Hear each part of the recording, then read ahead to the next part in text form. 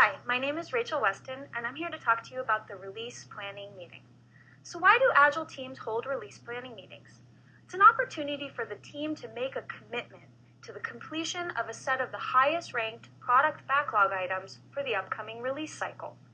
It also gives a team a chance to synchronize on the objectives and a chance to see and think about the big picture that they're contributing towards.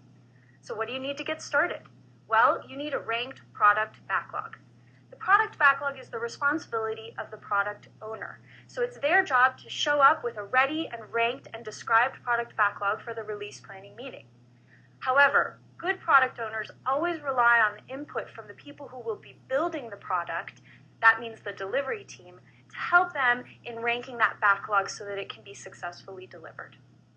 In addition to a ranked product backlog, you also need a vision and a roadmap that reflect the market and organizational objectives that you will be trying to achieve.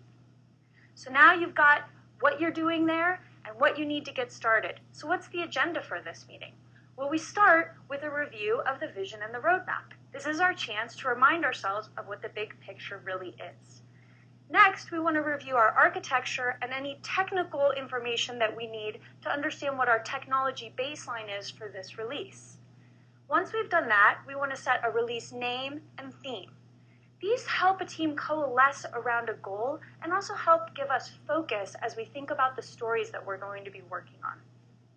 Next, we want to review the team's velocity from previous iterations and releases, as well as the iteration schedule for this release. Remember that a release time box is made up of a series of iterations. We want to make sure that we know how many iterations will be in this release and when each of those start and end, so we can think about how to best distribute our stories and work across those iterations. Before we start to look at the stories, it's important for teams to review their definition of done. We're going to be providing estimates on stories to determine how much work we can commit to, and our estimates need to be based on a shared definition of what it means to be done. Once we've done all of that work, we're ready to think about what we're going to work on. So the product owner presents to the team those stories that are highest ranked in the backlog that they would like the team to work on in the release. The team, together with the product owner, review the stories, and the team provides high-level estimates, typically in the form of story points, to those stories. Any story that is too big to be completed in a single iteration needs to be broken down into smaller stories so that it can be distributed appropriately. As the team and the product owner are going through the process of reviewing the stories, breaking them down, and distributing them to the different iterations, they will be validating the acceptance criteria so that everybody is clear on what the work is.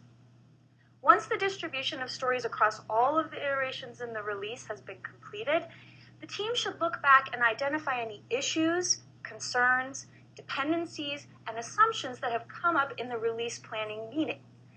It's a really good idea to have people sign up to be monitors of those items throughout the release so nothing falls through the cracks. Once all of that work is done, we're ready to commit, and we have a great release plan to execute in the next release cycle. So how long should this take? Well, all teams have different release cycles depending on market needs, what the rest of their company is doing, and other factors. But a good rule of thumb is if you're running a quarterly release cycle, meaning one release time box each quarter of the year, you can expect your release planning meeting to take up to 2 days. This depends a bit on how much preparation you have done. So how well groomed is your product backlog? Have you already sized some of the items in it? And also how many people and teams are contributing to the release planning meeting. It's important to note that although the release planning meeting I've just described is typically for a single team, many organizations run release planning meetings where multiple teams plan their releases at the same time in order to identify assumptions and dependencies across teams. So that's the release planning meeting. Thank you.